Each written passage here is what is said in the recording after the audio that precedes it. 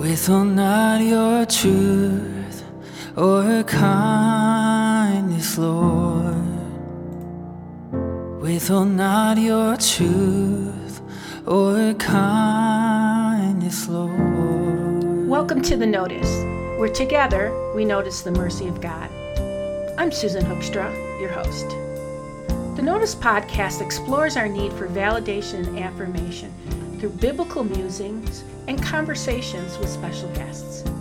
Discover relevant topics and encouragement as we take notice of how the God of mercy satisfies. The COVID-19 pandemic has left us with such uncertainty, and I'm sure all kinds of stories. Social distancing, working from home, and finding creative ways to connect with each other have become our new normal. But what would it be like to contract the virus? Join me on this special episode where I speak with Pastor Marvin Williams, lead pastor of Trinity Church in Lansing, Michigan. We talk about the pandemic and what it felt like for both he and his wife to contract the virus. We explore the effect the pandemic has had on him, the church, his faith, and how we can take notice of God in the craziest of times. Today, I'm honored to have Pastor Marvin Williams as my guest. Pastor Marvin is lead pastor of Trinity Church in Lansing, Michigan, which is actually my home church, so he is my pastor. Prior to leading Trinity, he helped plant Tabernacle Community Church and served at Calvary Church in Grand Rapids.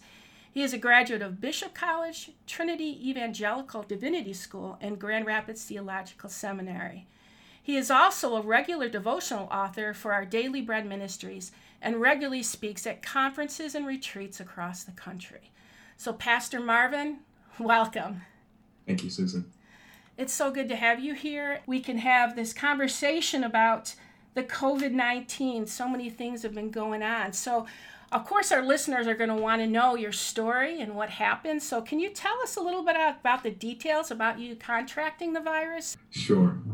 My son, Micah, we believe he was the carrier. So he came back from Wayne State when all the students were coming back to live at home or to go back home. And so we believe that when Micah came home, he came home already ill. And we asked, okay, we didn't ask, why did you come home? That would have been kind of weird. But he came home and he was sick already. And probably about 3 or 4 days after he was home, my wife fell sick. She started coughing, having aches and a high fever. Her fever got as high as 103.7. And so she was like really, really struggling. Again, high fever, runny nose, coughing, and she, we had her in the basement here, and where she could, kind of be away from everybody else. We didn't want to take any chances.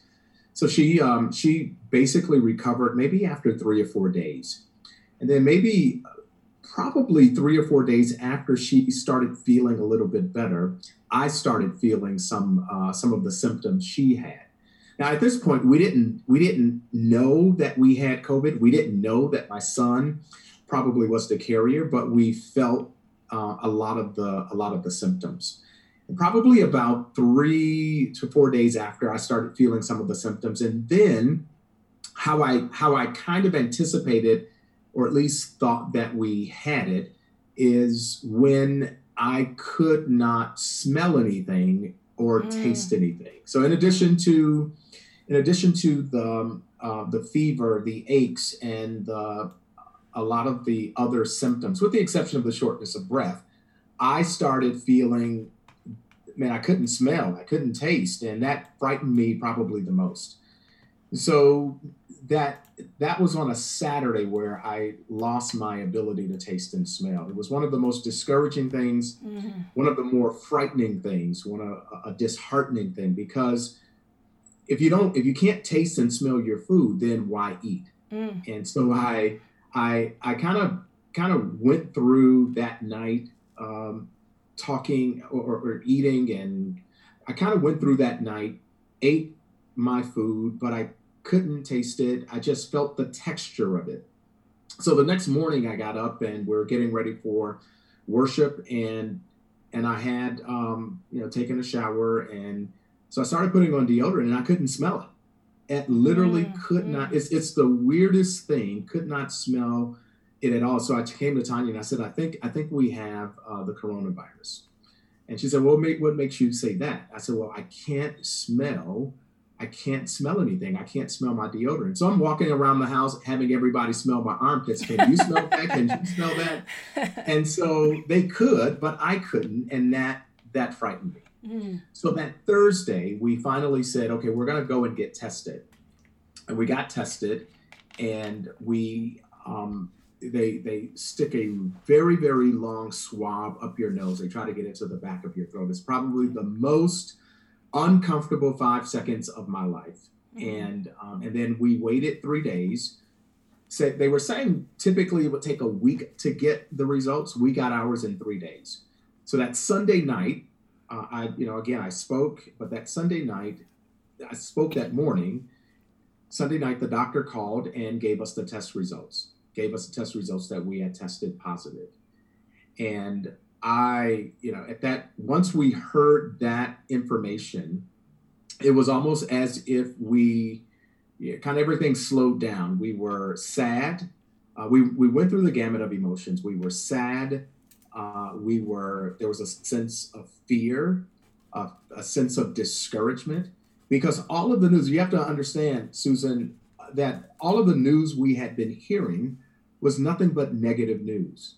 And immediately my mind went to a dark place, that somebody in our family is going to be a statistic. We had 6 people in our home, and our entire home is exposed. So I just assumed that this was in the split second of getting this information. Someone in our family is going to have a tough time breathing. They will have shortness of breath. We'll have to take them to the hospital. They'll be put on a ventilator. They will not survive, and we will not be able to go to the funeral. So this was all in a split second of having contracted the virus. And so at that point, we kind of went on the journey of experiencing literally all of the symptoms from, again, as I shared before at the outset, achy body, fever. The fever lasted 6 days. It's a low-grade fever, for me at least, low-grade fever, 99 to 101. That was the range of my fever. And I felt tired and fatigued, what they call heavy chest. Heavy chest is when it feels like something is weighing on your chest. And this was so different than any other flu. I had diarrhea. Again, diarrhea, not if there's a regular kind of diarrhea. TMI. I had the kind of diarrhea that I was afraid to go to sleep, because I assumed that it was so bad that I was going to, soil the bed. So it felt like, I wasn't getting sleep. I wasn't getting rest. I had nightmares. And so, so again, we had a range of the symptoms, with the exception of the shortness of breath. And now, had we gotten the shortness of breath, the doctor told us, go directly to the hospital, so they can help you be able to breathe. And so at this time you were in quarantine, right? Yeah, we were in quarantine at this time. So after we found out that we had contracted the virus, they immediately said that you have to be in quarantine for the 14 days. So both Tanya and Tanya was running a little bit ahead of me, because she had recovered. She had begun her recovery faster than me. Then I was placed in quarantine. She was in quarantine, but I was also placed in quarantine. So I spent most of my time in the basement with disinfectant wipes and water and thermometers and all of those kinds of things. And so again, it was the journey. Once we found out that we had contracted the virus, it felt like the symptoms for me came on faster and more intense at that point. Okay. And so we simply journeyed through, and Tanya began to be able to taste her food and taste her coffee and taste her Pepsi. And that kind of let us know that she was on the upswing. Sure. But my symptoms lasted longer than hers. My fever lasted about 6 days, low-grade fever. My inability to taste and smell lasted about 6 days. My diarrhea lasted about 3 days, and the heavy chest lasted the entire time before I fully recovered. And so there were moments where I was really frightened, and in the sense that I'm waiting for the other shoe to drop. I'm waiting for the last symptom to come on where I can't breathe, and or I had a hard time breathing. So of course you were concerned about the physical part of this, right? And Yes. what this was doing to your body physically.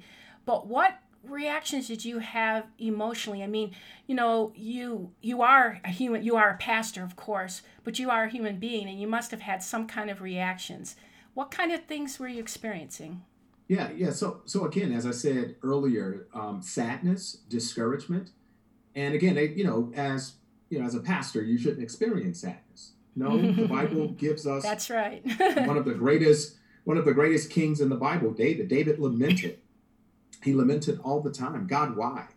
I asked those questions, and I felt like, man, God, I'm not done yet. When I went there, like I'm gonna die. That was one of the emotions that I experienced, and I'm saying, but wait a minute, I'm not done yet, God. And are you calling me home before my time is up?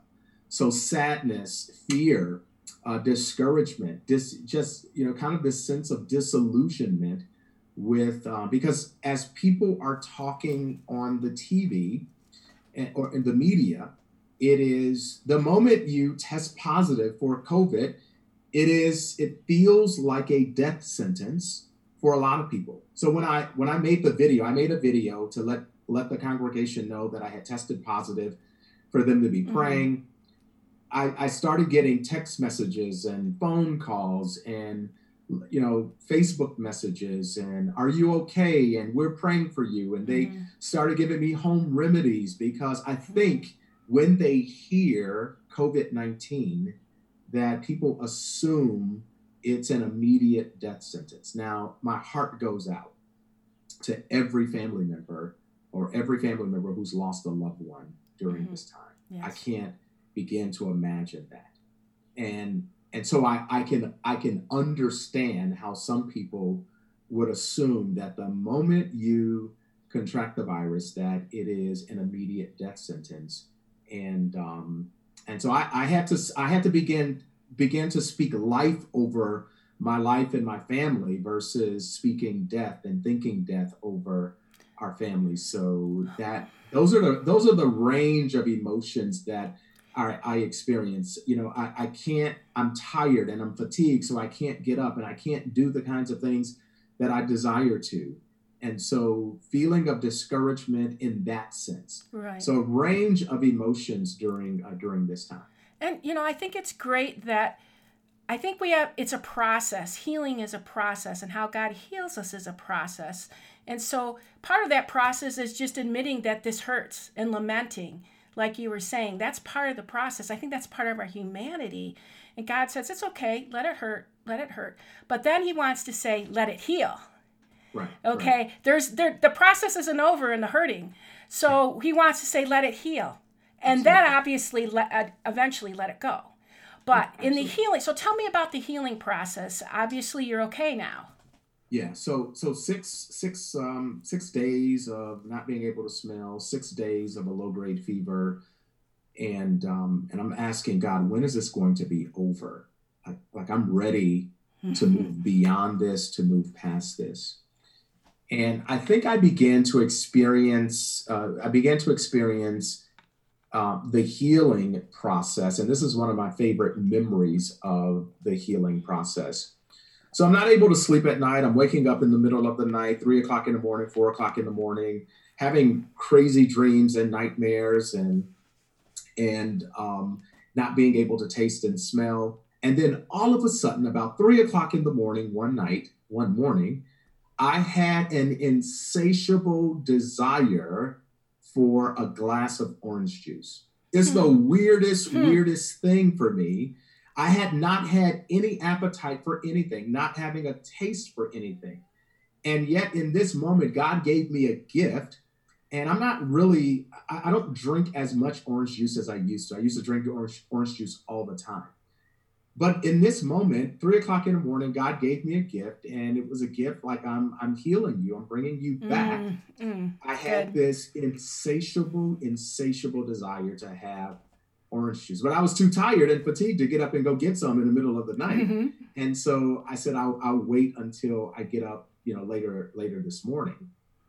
And so as soon as I got up, I got me a cup of orange juice, and I could faintly taste it.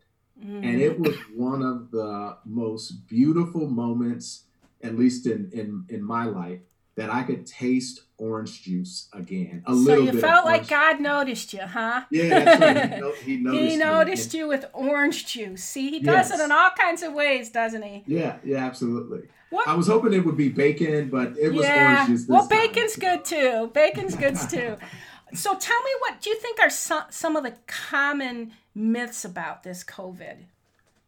Yeah, so I think one of the common myths is what I just mentioned, that the moment you contract the virus, that it's a death sentence.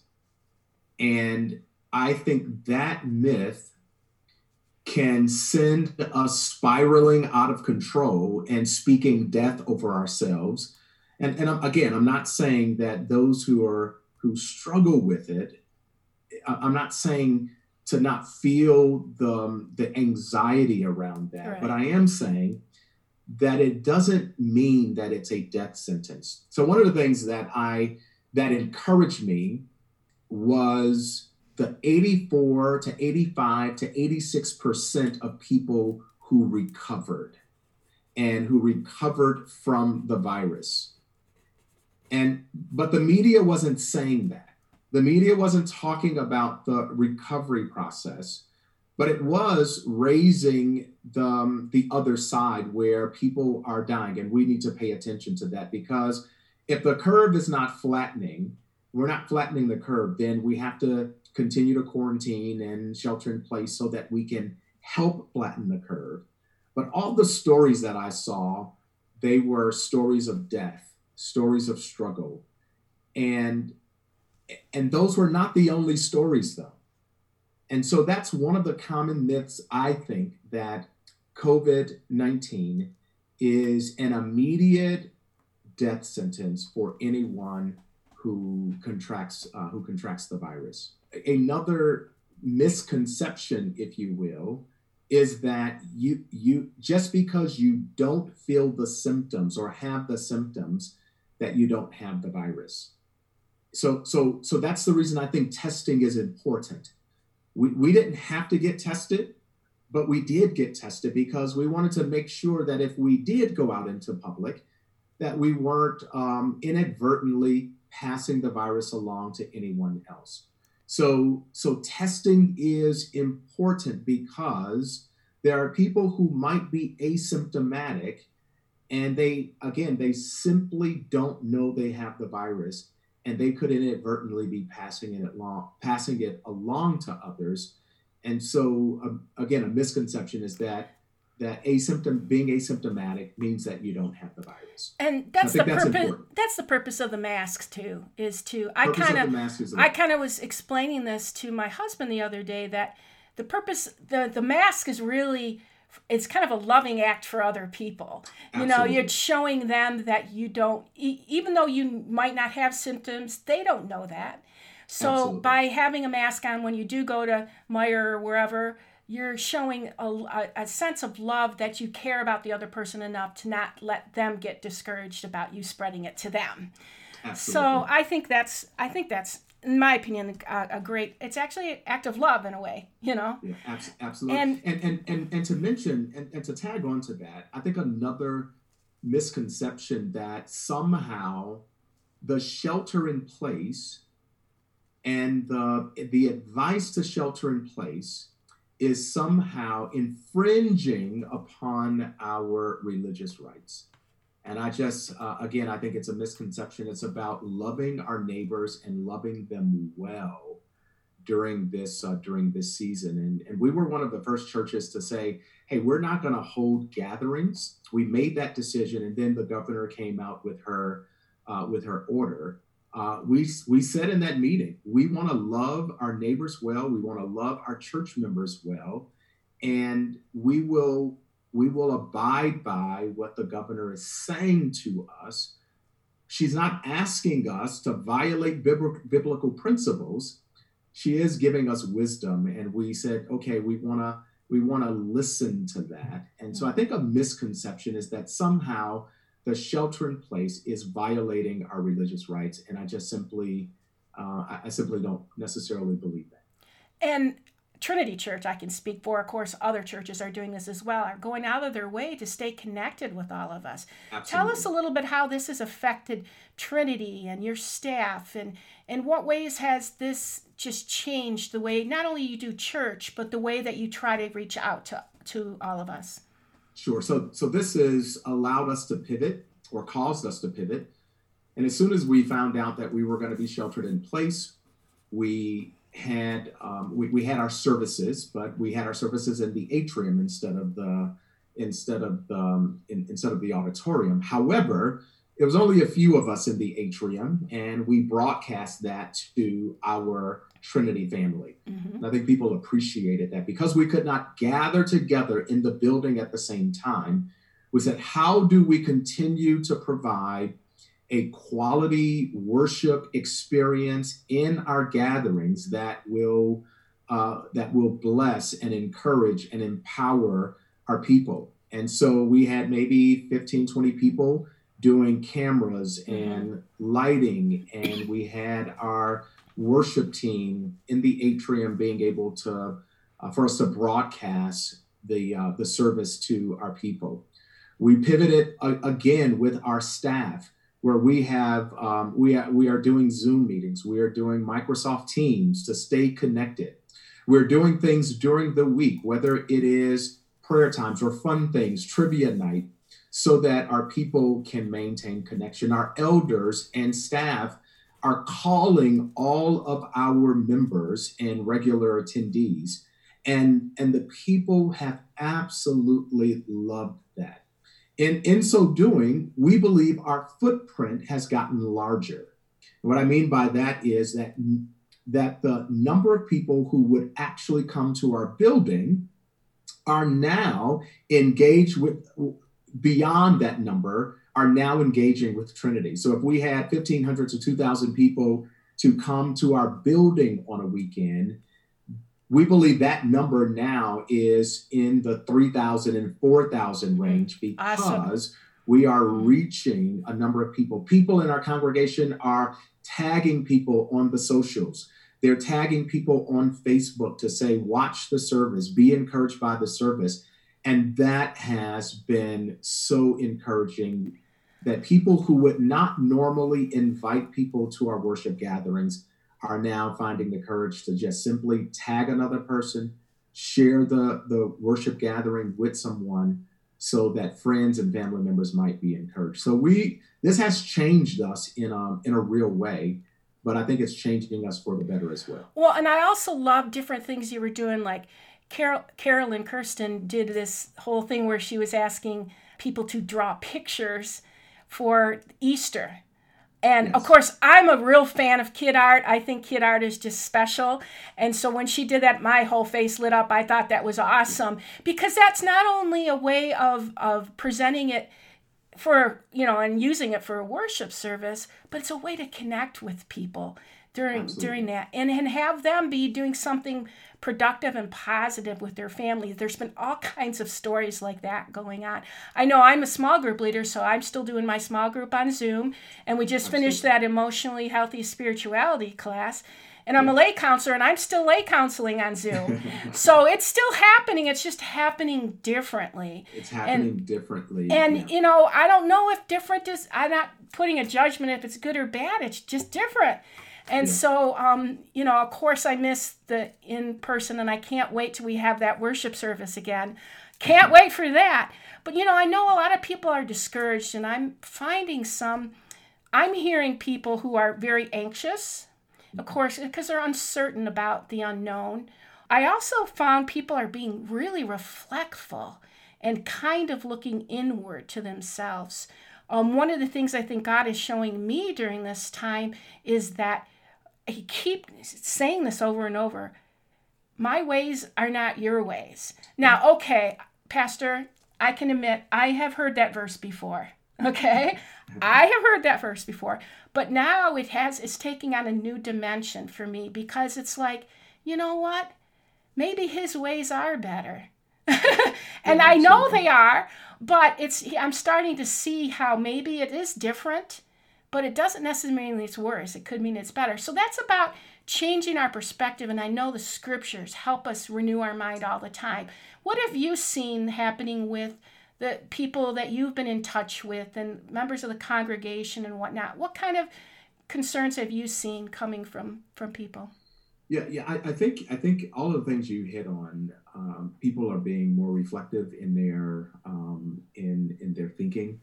They're being more intentional with family. I was on a Zoom call with our small group men, and they were talking about time with family.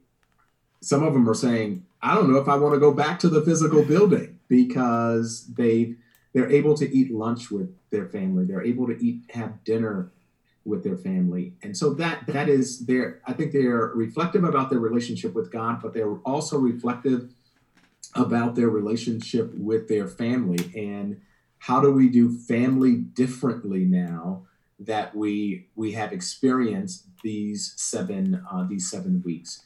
I think people are asking the question, what really matters? What really matters in life? I've been chasing all of these things, and now a lot of those things have been taken away. And so now they're asking, what are the things that really matter in life? And so you're boiling it down to a few things. Family is important. Our relationship with God is important. Personal health is important. I've known people they are doing more walking in their reflection. They're doing more exercise in their reflection. Some people have gotten back to their hobbies. They're doing things that are restorative and things that they probably let go of because life was so hectic and busy. People are gotten into the scripture a little bit more. Again, you and I were in the emotionally healthy spirituality class. People are actually practicing silence and solitude now. And that the world has kind of stopped in a sense. And so that's been fun to hear, that people are actually taking up some of the things that we've been talking about during the weekend gatherings. And community has been important. Zoom is not in person, but it feels like you have to pay more attention in your community during a Zoom call. In our Zoom calls, we say no muting and no going off screen, because this is such an important time for us to be together, that we want to make sure that we can see one another and we can hear one another as we're doing a meeting or as we're doing a call. The other thing that I've noticed on Zoom too is that you really can't talk over somebody. Exactly. You actually have to wait for them to finish their thought.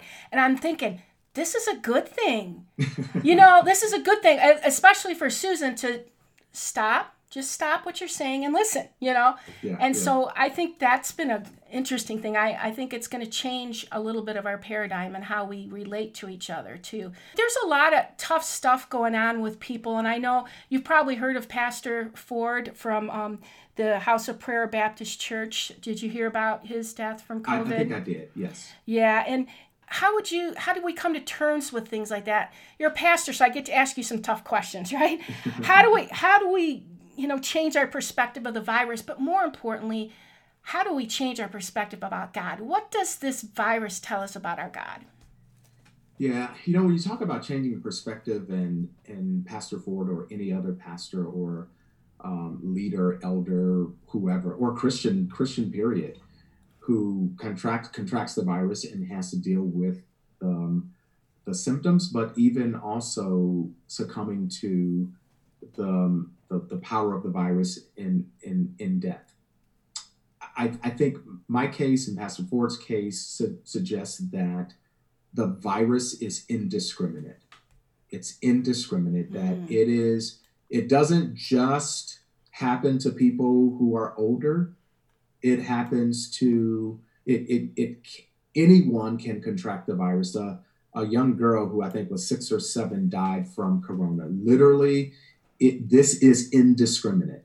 It doesn't say, oh, are you 70 or 80? Okay, I'm going to attack your respiratory system. Are you 13 or 14? No, you're good. I'm not going to attack. No, it really is indiscriminate. And I asked the question initially, why me? Like like, God, there are a whole bunch of evil people out there. I'm being transparent and honest here. All right. There are a bunch of evil people out there that probably could have or should have contracted the virus. Why our family? We're trying to do it right. We're trying to do everything that you've called us to do. There are people out there who are killing people and raping people. Like, why us? So that was my initial in the flesh kind of response. Did you get an answer? No, well, the Holy Spirit reminded me, like you're not so special. I mean, you're a son of God, but you're not so special in the sense that bad things cannot happen to you. That you are human. You are part of the fallen world, and it can happen to you just like it happens to anyone else. And so God reigns on the just as well as the unjust. So this time for me helped me to understand that God is not absent during these times. That God is not aloof, or he's abandoned us in this time. I just have to look at my prison situation like Paul did differently. I have to look at adversity differently now. I have to ask God, what is your perspective on this? God hasn't changed. No. So God doesn't always change our circumstances, but he changes our attitude in our circumstances, and he gives us perspective in the midst of our adversity. And so that was good for me to hear. That was good for me to meditate on. That you're starting this podcast off. You said, I've been learning God's ways are not my ways. And that has been such a helpful verse for me, that as high as the heavens above the earth, so are God's ways above ours. And that has gotten me through many of the early days when we had contracted the virus and we were dealing with the symptoms in a pretty intense way. So have you also seen people connect differently and help each other? Tell us a little bit about some of the ways Trinity is helping and reaching out to the community. Yeah, there's we've seen charity go up, and when I say charity, I'm not talking about the money. I'm talking about the good heart of neighbors helping one another. Actually walking on the street, saying hi to each other, that did not happen prior to this time. There are individuals who are saying, how can I help you? Larger churches asking the question, how can we help smaller churches with their technology and helping them to be able to live stream their worship services to their people? So I think a lot of that is going on, and I celebrate that. I have a story. I had connected with Ann Cody, obviously, in our church, and she had said that there were some people getting between Trinity and Mount Hope Church who were getting packages together that they wanted to service international students at MSU's campus. And I work at MSU. So I got a hold of the person who was the contact at MSU, and she's with one of the fraternities there. Got a hold of her, connected her with my boss, actually. Those churches pulling these packages together are directly serving those international students on our campus who happen to be music students, because I work in the College of Music. So they happen to be music students, and I see something like that, and I just see like people all coming together to make it work. And I just Absolutely. think this is how community is supposed to be, isn't it? It's not necessarily where did the idea come from and how did it germinate, but what was the end result and how did everybody kind of come together? Have you seen some more of that too? Absolutely. So Saddleback Barbecue, they have 2 locations, one downtown and one in Okemos. They are serving people in our community. They serve the families at Summer Place about a month and a half ago. They just served Mid-Michigan Leadership Academy. I think there was about 100 students and 100 individuals that Saddleback Barbecue served meals to. And this is all for free, Susan. This is all for free that Saddleback is serving. Saddleback has served night shift workers, nurses and doctors, healthcare workers at McLaren. So we have seen this over and over and over again. We are doing a letter writing campaign now where the people of Trinity Church are writing letters to healthcare workers. And one group, a group of 6 women, they've written over 200 letters to our healthcare workers to encourage them, to say, push through the quitting points. We love you. You're doing a great job. Don't quit. There's hope. There's light at the end of this dark tunnel. And that has been such a blessing for our people to engage. And so we're seeing it literally all over. There are people who are they're not necessarily with a group individually. They are serving they're serving people. I know one young lady who kind of led and spearheaded an initiative where this group was serving, a small group was serving 10 people here in our city. These are individuals who are they are out in the public. They don't have shelter. They're living in tents. And so this woman in our church, celebrate her. She said, I want to lead this initiative. And so she led this initiative of her small group to serve food to these individuals. And so there's so many. You probably have a number of stories as well. There's so many of these. Well, the impact, we don't know how that's going to have an impact on the gospel. Absolutely. I know for me, it's just like I'm sitting in a staff meeting at work and some of our music faculty are talking about, well, what ways can we go out and do a nice concert for the people at the church who did all this for our music students? That has some impact, that the churches are stepping up, that the churches, and I mean church is big C, the big church, not just necessarily one specific church, but that we're all kind of looking for ways that we can be there for each other. And, and I think, yes, we need to meet basic needs. Of course, that's such a great impact. But there's also the emotional needs that people have at this time and the spiritual needs, Tell me, and we're going to wind up our time here with one big question. And that is, what would you tell somebody out there, that one person out there who's really struggling during the pandemic? What's the one thing you wish you could, if you could just speak to that one person who's listening today, what would you say to them? Man, it's hard to kind of whittle it down to one thing, but I think I would say, without it sounding so trite, I'm going to have to give you 2 things, Susan. You could do more than one. I would say that God sees you, that God notices you. He knows your struggle. He knows your anxiety. He knows the adversity that you're dealing with. Yes, he does. He knows the hurt and the pain. He knows the fear that you're dealing with. And so cry out to him. There's a passage in, I think it's Psalm 40, verses 1-3, that I called out to the Lord, and he inclined his ear to me, and he answered my cry.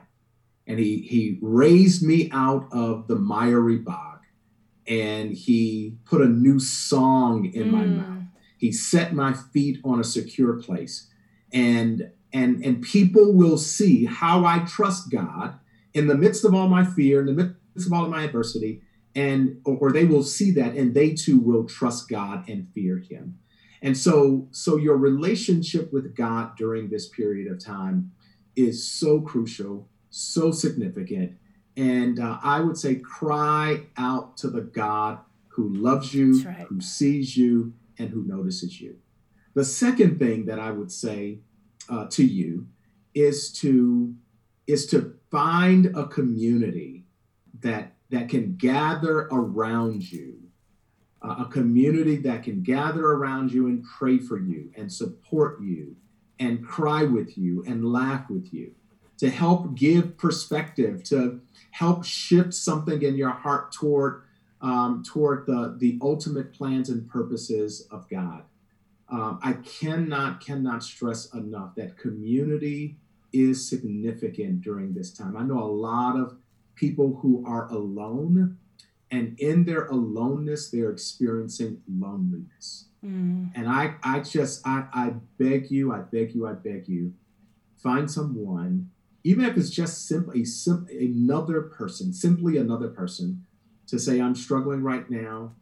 Would you pray with me? Can you help me process this? I'm an external processor. I'm an internal processor, but also I like to external process as well. So a lot of people out there saying, hey, I'm processing this. Can I just talk with you about this? Can I talk with you about my fear? And for the person who's listening to that person, for the person who's listening to that person, just listen. No immediate judgment, no glib spiritual answers right off the bat. Just listen and just say, God sees, God notices. And sometimes we just simply need to practice the ministry of presence and sit in the mess with them. That's right. Before we start giving our opinion about something. Yeah. So those are two things that I would say. And, I've seen that there are so many resources out there for people to get help. And one of the challenging things is when you do need help or you do feel alone or something like that, is actually to take that initiative. And I know our church, Trinity Church, of course, has lots of different things. We have Celebrate Recover. We have life groups. We're still going in strong with classes and things like that are happening online. And we also have lay counseling, which I'm a lay counselor, and I have found that that's a great service to people if they just need somebody to talk to. I'm so encouraged by all the immediate response Trinity has had to this. And, not just Trinity, but the church in general.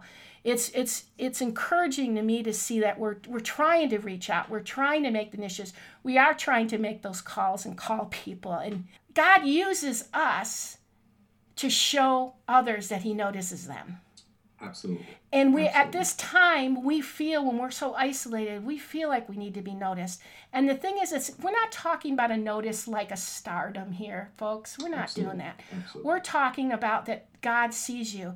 And I challenge people on this podcast all the time to say, hey, I know God sees you. It might be in a glass of orange juice. Okay? It might be in a glass of orange juice. Or it might just be that your pastor agreed to come on your podcast. Thank you, God. Okay? It could be any of those things, but God does notice us, and it's in the littlest and subtlest of ways. He is busy on our behalf. I just want to finish up our time here a little bit because I have to read this verse because it's been speaking to me, and we talked about it a little bit. Isaiah 55, 8 and 9. For my thoughts are not your thoughts, neither are your ways my ways, declares the Lord. As the heavens are higher than the earth, says the Lord, so are my ways higher than your ways, and my thoughts than your thoughts. So I am looking forward to however long this takes for this COVID to get over with, that we join again in worship, and we really recognize we can look back. Just like all the people in the Old Testament, we can look back at their stories and see, God was there. Absolutely. God was there. We're going to be able to have those stories to share with our children and grandchildren. He was there during COVID-19. He was there, and this is how he was there. So I just encourage everybody to keep that in mind. And Pastor Marvin, I just want to say thank you so much for taking the time to share your story with us. We're glad you're healthy. We're glad you're okay. Physically, but we're so glad that God has strengthened you during this time and drawn you closer to him. And thank you for everything that you do. I can't say enough thank you. And I know I'm not speaking just for myself, but everybody else through the church. So thank you for being here, and I appreciate your time. So absolutely, Susan. You're what you're doing with this podcast is so significant. And what I mean by that is that there are a whole lot of people who don't think God notices them. He doesn't know their address. He doesn't know who they are. And yet we serve a God who is so big, so amazing, so awesome that he stoops down and he takes notice. He takes notice like he did. He noticed our sin and he sent his son Jesus. And as he sent his son Jesus, that was God taking notice of us. To literally cast our sin into the sea of forgetfulness. From as far as the east is from the west, he has removed our sin. And to me, it wasn't just the special people. It was literally everybody. Rich, poor, black, white, children, adults. Mm-hmm. He noticed us. He noticed our pain. He noticed where we were. And he sent his son. And Jesus died a horrible death so that we might be restored to a God who loves us, who comes near to the brokenhearted, and who says, I see you, Susan. Mm-hmm. I see you, Marvin.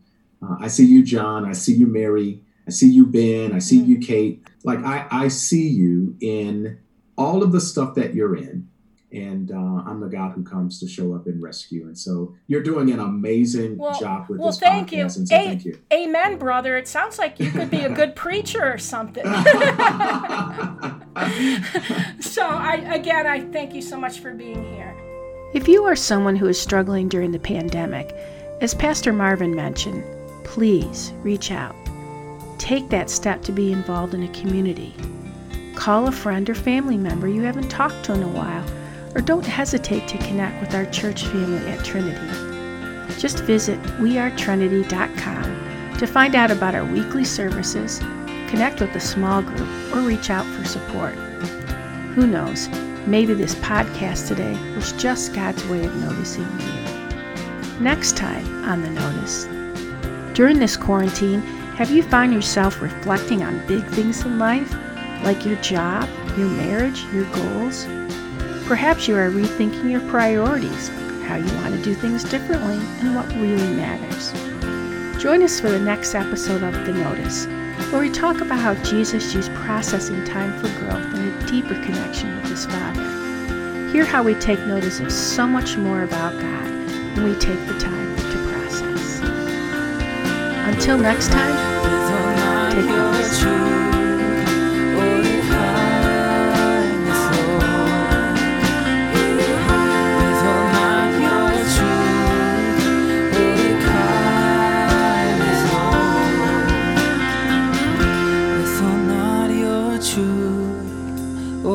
Kindness, Lord.